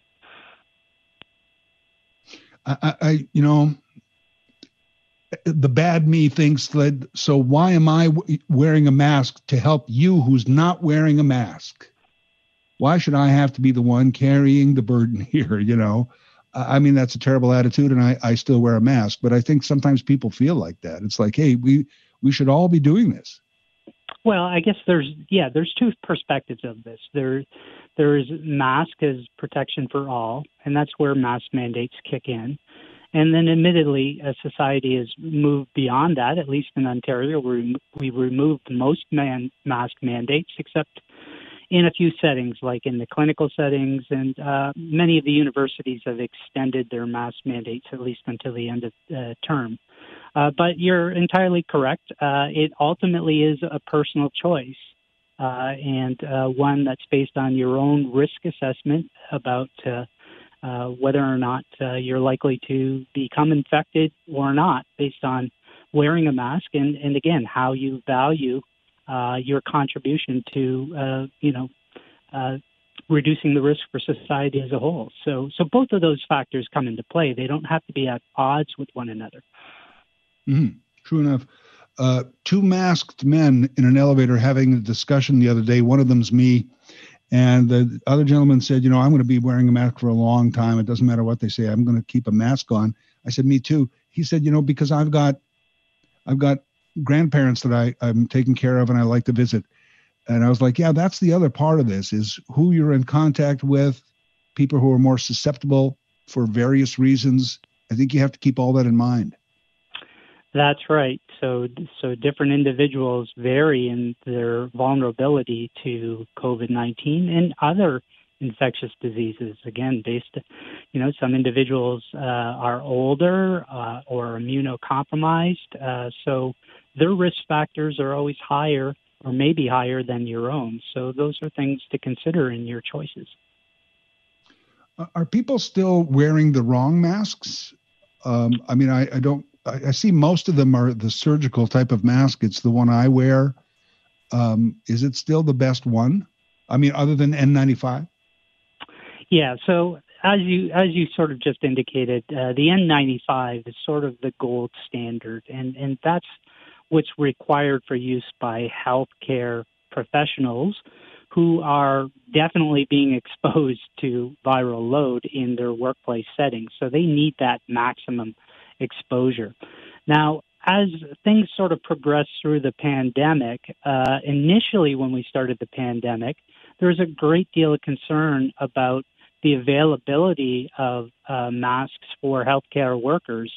And most healthcare agencies were recommending that people adopt either cloth-based masks or disposable, surgical-style medical masks. And then, as our manufacturing facilities and the supply lines started to catch up with PPE demand, coupled with increased infectivity of some of the variants such as Delta and Omicron, we sort of started to switch the advice to include more protective masks that included things like KN95s and N95s.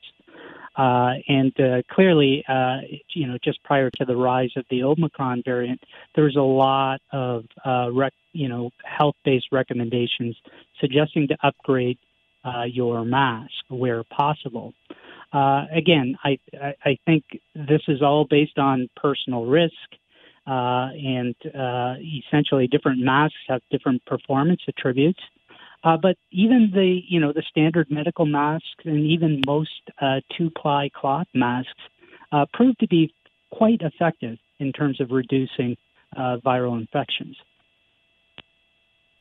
How effective is just adding a second mask, whatever it is? So our group has done some research on this in conjunction with McMaster University, Dr. Catherine Klass, and we were looking at overmasking. So taking your basic procedural medical mask and putting over top of it a well-fitted two-ply cotton mask. And that combination of masks got us really close to the N95 standard. So in that combination, we were able to get up to 90% of viral-sized particle filtration efficiency. And I know it's maybe it sounds or just repeating what we've heard for 2 years, but just the way they fit and the way you wear them. I mean, my surgical mask has the wire. I can pinch the nose area. I can make sure it goes below the chin. I guess the way it fits around the ears everywhere, that's all important. That's absolutely correct. So, much of the sort of the media information about masks has been really focused on mask type and the materials they're made out of. But the simple truth is the primary feature about a mask is whether it fits you or not and whether it seals across the face. That's all along your cheeks, the top of the nose, and under the chin. And that's really sort of the downfall of the kind of the standard procedural medical masks that we find today, because they have fairly weak elastic loops that hook around your ears, and oftentimes you can't get a good seal around the face. So you'll notice gaps around the cheeks and under the chin. And oftentimes you can get between 38 and 50% of the air coming into the mask interior that's not filtered as a result of poor fit. Wow.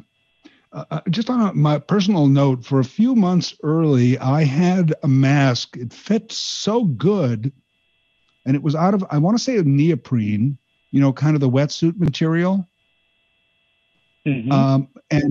The way the material sort of hugged your face and everything, but the material itself, I mean, I don't know what it was letting in or letting out. I never felt confident in it. Yeah, so neoprenes tend to test fairly well. We didn't include neoprenes in our own research. Our research tended to focus on cotton materials, largely because they were among the most common homemade masks that were made. Cottons are, one of the most widely available materials available to home sewists. One of the things that were surprising to us is we sort of expected that there would only be a very limited number of types of fabric that would produce a decent mask. And we ended up selecting 9 consumer categories of cottons to test the mask performance. And we found that most of those material types did a pretty good job. In fact, most cotton two-ply masks did about the same performance as your medical procedural mask, so somewhere around 50 to 60% viral size particle filtration efficiency. Again, the more clear delineator was how well that mask fit you. Right. Wow. And another key thing you mentioned there on the cotton mask was the two-ply. I think that's a key point. Yes, and obviously if you have more materials that are overlaying one another, that gives a greater chance of entrapping some of the viral particles between the fabric layers. It misaligns pores that are within the fabric layer, so it does a better job of filtration. But there's a diminishing point of diminishing returns. So after about 3 or 4 layers, you don't really see any further performance gains in the filtration. So what sort of happens there, what we believe happens, is the draping features of the mask and its ability to conform to the face becomes compromised. So there then becomes more leaks as opposed to higher filtration. Oh, interesting. And I don't think your research covered this. I'm just going to ask you out of the blue. A combination of mask and face shield, which you see sometimes, I've seen that at medical appointments where the doctor or nurses have both. Some cases in retail, I've seen, at least early on, I've seen both. Did that face shield do anything extra, in your opinion?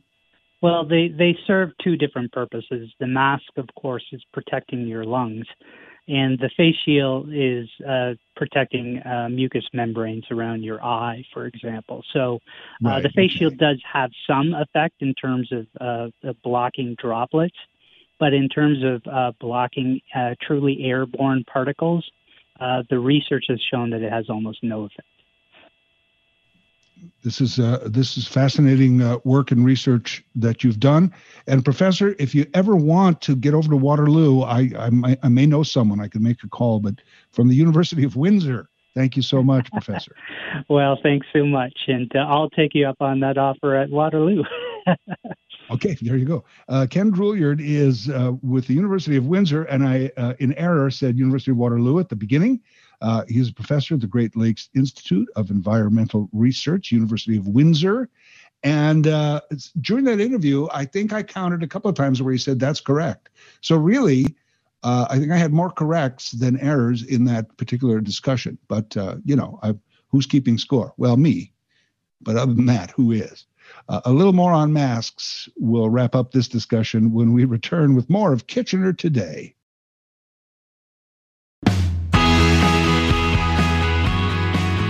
I'm the guest host, Larry Fedoruk, and you can reach the show 519-570-2545. 1-800-570-5715 is toll-free, star 570 on your cell phone. We were talking masks with our professor from the Great Lakes Institute at the University of Windsor.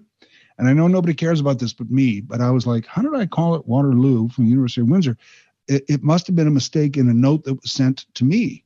And no, it was me. I was looking for someone else to I know nobody cares but me, but we got it right, and it's the University of Windsor, and it was my bad. And I'm going to feel bad about that the rest of the day. But that's okay. That's my job. That's what I do. All right. So we're talking about masks. Here's Alex joining the program. Hello, Alex. Yeah, hi. Will you guys have a link to this study on your website? I don't know that, but there is a great article that I was referencing about this study, and we'll certainly try and get that up there. Yeah, because... Yeah, so I would like to do an in-depth dive into that, because I'm in the abatement business, so we do asbestos removals. So I know a fair about masks. Asbestos particles are much, much larger than a virus particle, much, much larger. Right. You cannot walk onto a job site where there's a possibility of the asbestos to be airborne, a possibility with an N95 mask. Not a chance, because it will go through that mask. Okay? You have to wear, if it's possible that it's friable, if it's get airborne, you must wear a form-fitting full face shield with outside ventilators. All right? That's what you got to wear. If it's friable, if it's definitely airborne, then you have to wear a full suit with oxygen tanks. That's to keep out a particulate that's way larger than a virus. So that's why I wanted an in-depth study on his a deep dive into his study, because I'm not a virologist, I'm not a biologist, but I do know a lot about masks, and I do know a lot about particulate sizes and what masks can handle. So everything he was saying sounded very strange to me. Really? Okay. Well, it's the article I looked at is on a site called The Conversation, and it's what's next with face masks, and it is University of Windsor, and it's Ken Drouillard. So if you want to look that up, you may be able to find it. If not, we'll try and get you that link on our website. All right? Thank you, Alex. Just dipping into something quickly. Can we do Dan real quickly? Dan, you had a comment about Will Smith. Yes, just like your latest one there, where you were talking about Chris Rock being on Arsenio Hall. Yeah, I've never seen that one. But have you seen the newest video that's trending with when Will Smith was on Arsenio Hall? No. Well, he was there years ago, and it was just a joke he was making too. Anyways, talking to Arsenio, he said there should be some type of law, and he pointed out one of his band members that was bald and said he should have to polish his head every day before he comes on the show. Oh, okay. Well, Dan, I want to stop you there. Only thanks for the call, Dan. Only because I'm already late, and I want to get the news on here, and you'll want to hear the news. But okay, another one to look up in the Will Smith, Chris Rock thing. We'll get to the grandparent scam next on Kitchener Today, City News 570.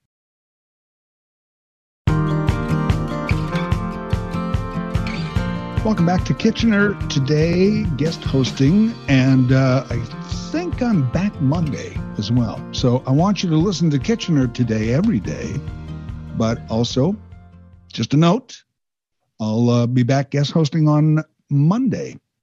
Now, quick note about masks that I was going to add. We ran out of time, so just throw it in here quickly. I have these surgical style masks. I had the neoprene for a while. I still have it. And I always carry extra now, which is because one day the string around the ear broke, so I kind of had to hold it there while I was.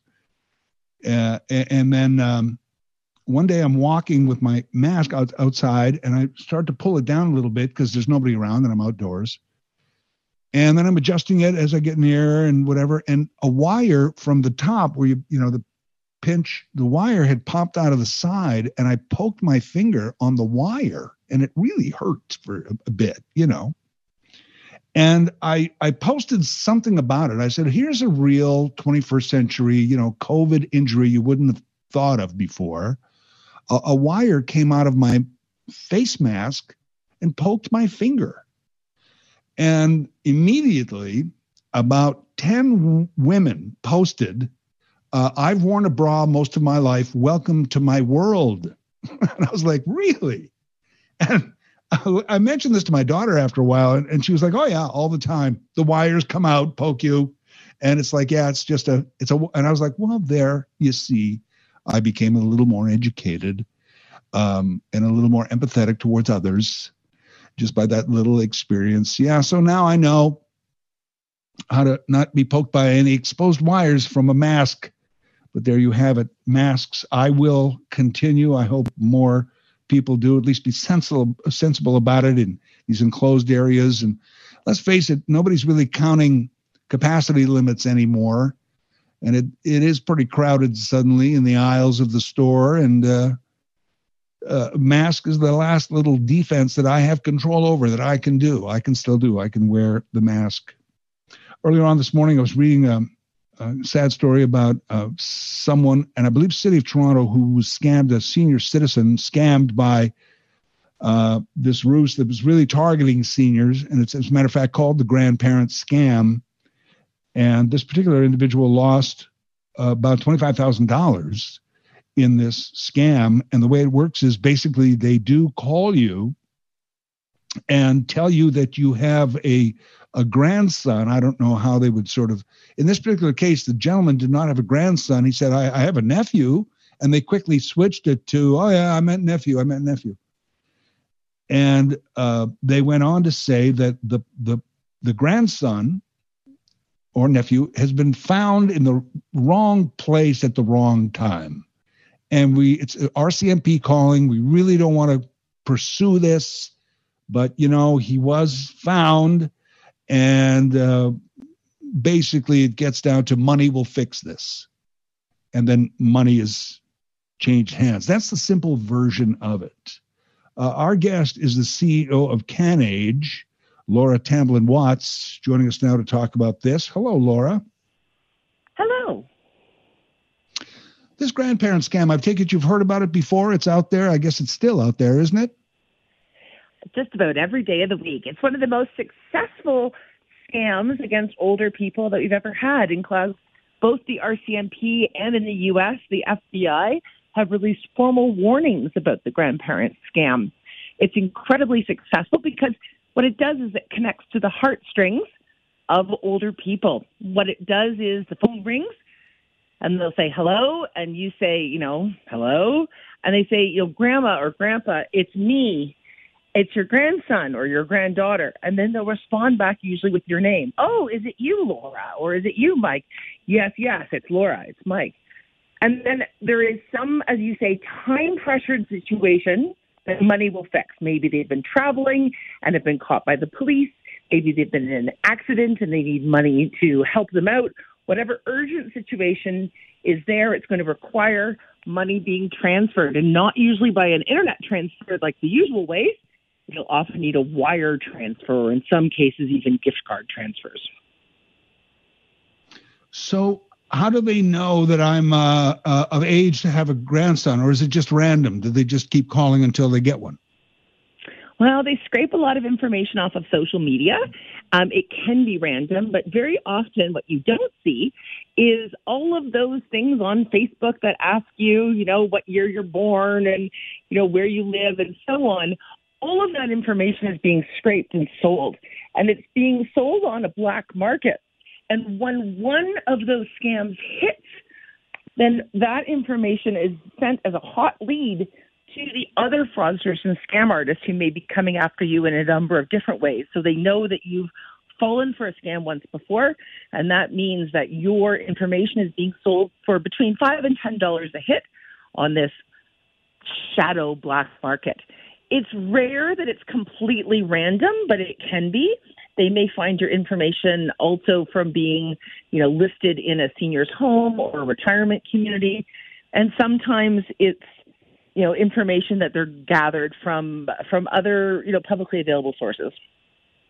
Yeah. And that's the point. I know that you can be hacked and people can find out more about you, but the point is always made how much information about ourselves we put out there on a daily basis that people can then glean and put together. One of those Facebook quizzes, I just put, this is a scam, because it may look like they just want to tell you, what your spirit animal is, or what your best color is, or what your favorite month is. Every single one of those pieces of information is being gathered, and the only reason they exist is for scamming. So it may look like a fun quiz to do, or something that someone sends you, but it is a very cleverly put front door into that scam artist's world.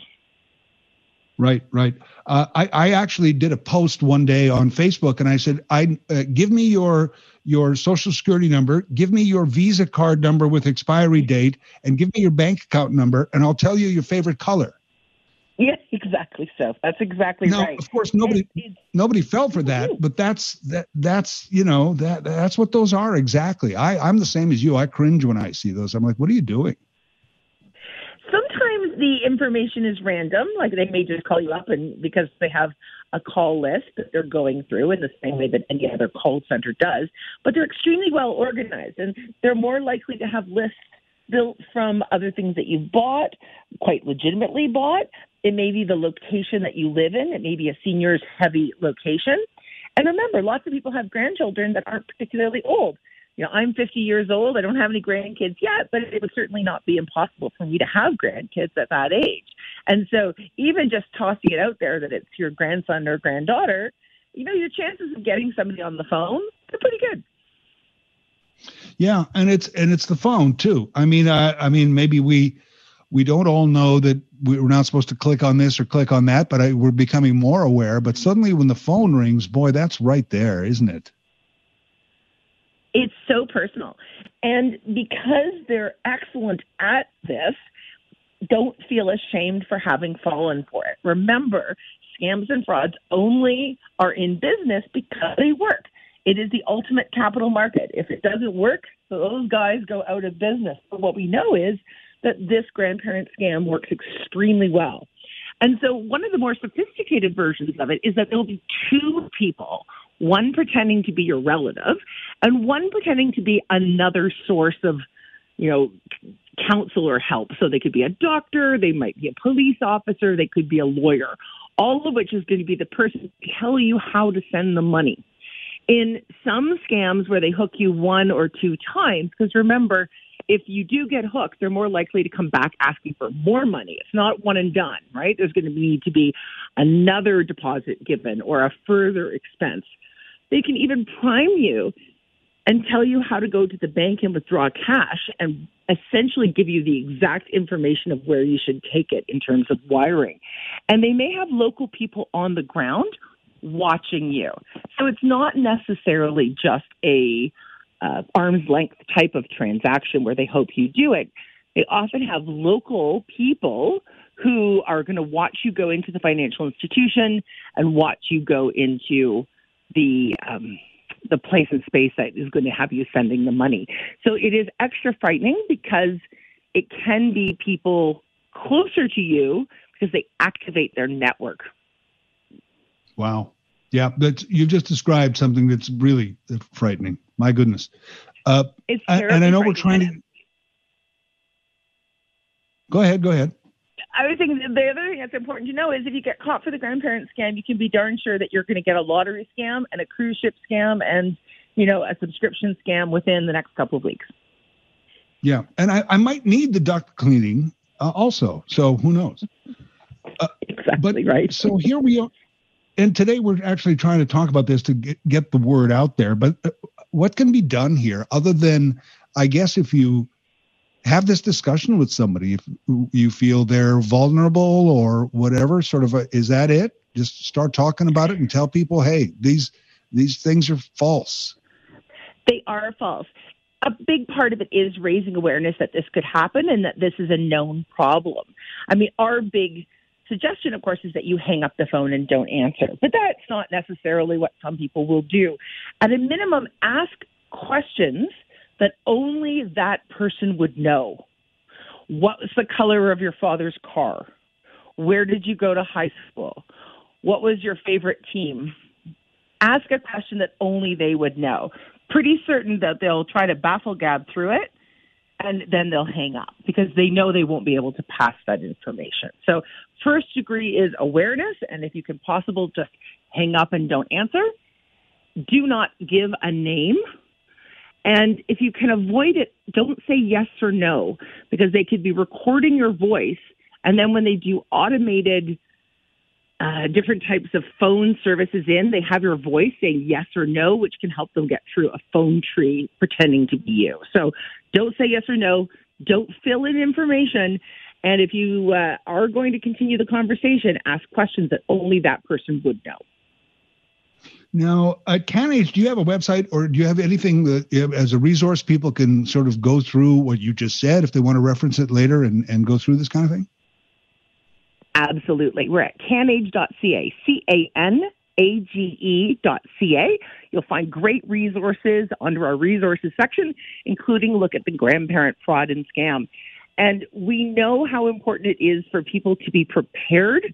So make sure that you're able to share this information with others, let them know that its existence. And again, don't feel bad if you have been caught reaching out and telling someone that you took it on good faith, but now you're worried, can save you from a particular case that happened just yesterday where an Uxbridge couple lost $1.2 million through a fraud and scam that was directed at them. So again, these things only ever are in existence because they're effective. The other thing that we'd ask is that you call the National Anti-Fraud Center and record it. They may be able to help you as well.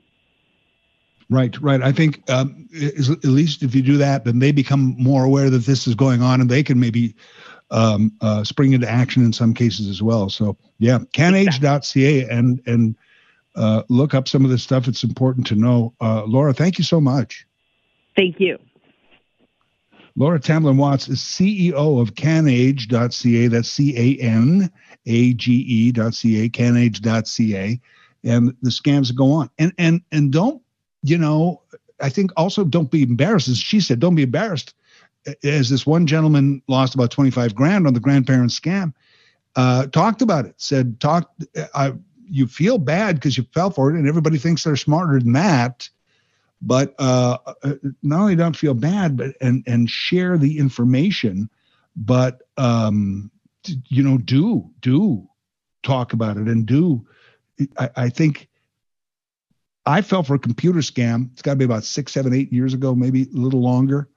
And I've had I have a brother who's an IT guy and has been one for a long time and would lecture me about what's out there since I was on CompuServe, like forever, man. I've heard about this stuff. So I'm pretty savvy, pretty smug about my awareness. And I fell for an online scam. Now I got out of it because I caught it in time, because suddenly it was like, 3, 2, 1, and light bulb. I get it. I'm being scammed. How do I get out of this? And I somehow managed. And it was an effort. It was an effort just to get out of this whole thing, even in the brief moments that I've been scammed. And even after all that, a couple of weeks ago, I get an email from a friend I haven't talked to for about 5, 6 years. How are things? And I'm like, oh, great. How's Bill? How's Joan? And then I get an email back saying, yeah, my knees are really bad. I can't walk. I need somebody to give me some gift cards and money. And I'm like, oh, this is a scam.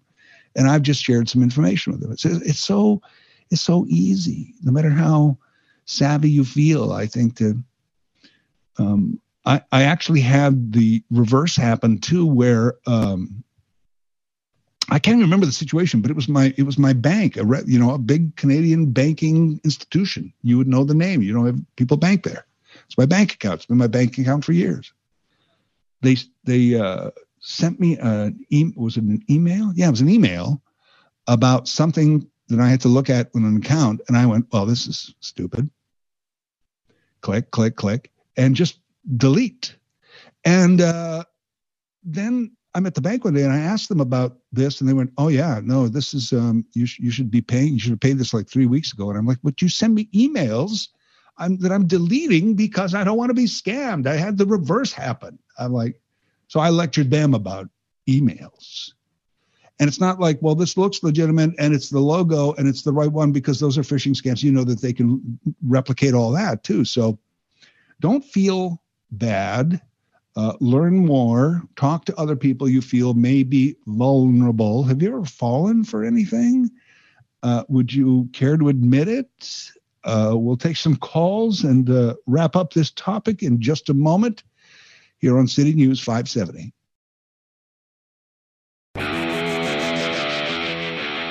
I'm Larry Fedoruk, guest hosting. We're just talking about the grandparent scam and how people are falling for it. Boy, our guest, Laura Tamblyn-Watts of CanAge, had some great information on this, didn't she? And the website there, canage.ca, has some information. And a lot of people want to talk about this, so I'm going to get to as many calls as we can. Here's Terry. Hello, Terry. What's up? Hey, hi, Larry. Yeah, it's funny you mentioned the one about the bank. I received a text message. Well, I've received a few, but what threw me off was that I don't even deal with that bank, so I knew it was a scam. But many years ago, I actually got a call about winning a cruise ship. Like I answered the phone, and there was these bells ringing and applause and all that. You just won a cruise ship or a trip on a cruise, and I said. So then I was talking to someone, and they started asking for all this information. And after about a couple of minutes, I just got tired of it. And I said, you know what? I don't want the cruise. She goes, you don't want to win a trip on a cruise ship? I said, no. You know what? I don't like water, and I get seasick just watching it on TV. And I hung up, and that was the end of that. But yeah, once the questions start rolling, that you know that something is amiss there. So. Yeah, for sure. Terry, thanks for the call. Great recall, great memory, too, of the cruise ship calls. Not that they still don't happen. I haven't heard one of those for a long time, and I remember they used to happen all the time. Here's Kevin. Kevin, welcome to Kitchener Today. Good afternoon. I've just got a little piece of advice that may work well for people that have received an online scam with links attached to it. And not everyone may be aware, but if you hover over the link with your mouse, your icon, your pointer, it should show the address of where it's going to take you to. And if it doesn't resemble where it came from, and I'll use Walmart or TD Bank or whoever as an example, if it looks something that's completely off the mark, then that's probably a good indication that's a fictitious link and it's not going to go where you think it's going to go. Right. Good point. Kevin, thank you for the call. That's a great call. The hover. Yeah, the hover. Why not? Yeah, a lot of times that will give you some information before you actually click. And I got to be frank, I'm scared of the click. It's not so much that I click it and see that it's a scam and then close it. I don't even want to click it because I feel like sometimes if they're sophisticated enough, just me clicking has now given them some information or some tools that they didn't have before. Here's Barbara. Barbara, welcome to the program. Hi, it's really enjoyable, yeah, and you have a lot of good information. I just have a comment. I think a lot of the people that are responding are because a lot of seniors still have landlines, and they don't necessarily have cell phones. So I think people with landlines are being targeted quite a bit, and they're probably seniors. And, of course, they're very polite, and you don't want to cut somebody off, and you want to hear them. And, of course, also a lot of people have trouble hearing, and so maybe they just are afraid to say, I didn't hear you, and so they do respond without thinking it through. And a lot of people talk really fast, and, again, it's hard to understand them. And I know I've had friends where I've mentioned, hey, be careful of what you put in writing or, you know, the information. They said, hey, I got nothing to hide. I'm not worried. And I think, you know, a lot of us are not aware of what can be done with that information. Right. Right. Great points all, Barbara. Yeah. Thanks for the call, Barbara. I appreciate that. You know, Barbara just listed not every, but many of the vulnerabilities that seniors have that exactly they count on and prey on. That you're going to have a landline, that must mean you're a little bit older, which factually probably fits, that hearing, that understanding, you know, all of these recognition, all these kinds of things. One more call quickly. Here's Bruce. Hello, Bruce. How you doing? A couple of things. I would say, like, let's say your grandchild's name is, say, Benjamin. So all you do is say back to them, is that you, Daniel? And if the person says, yes, this is me, you know right away it's a scam. If it's an older person, then you tell them to write down their grandkid's name just in case they forget. And then the other thing is if they say you want, say, $400 and they say go to this establishment, or just say, you know what, I got $400 at home. Why don't you come to my house and then call the police and have them meet you there? Yeah. Meet the guy there, whoever's coming, if they do come. Bruce, thank you for the call. I got to go just for time, but it's an interesting call. And I mean, that's if you're thinking quick and clearly and expecting a scam. But I think a lot of people don't, and you panic, and especially when it's emotional because it's a family member. And anyway, great calls. Thank you so much, and a great topic. And our guest on that as well was terrific. It's Kitchener Today. I'm Larry Fedoruk. Check out my podcast, Later That Same Life, wherever you get your podcasts. Stay tuned to City News 570, and I'll be back on this show on Monday.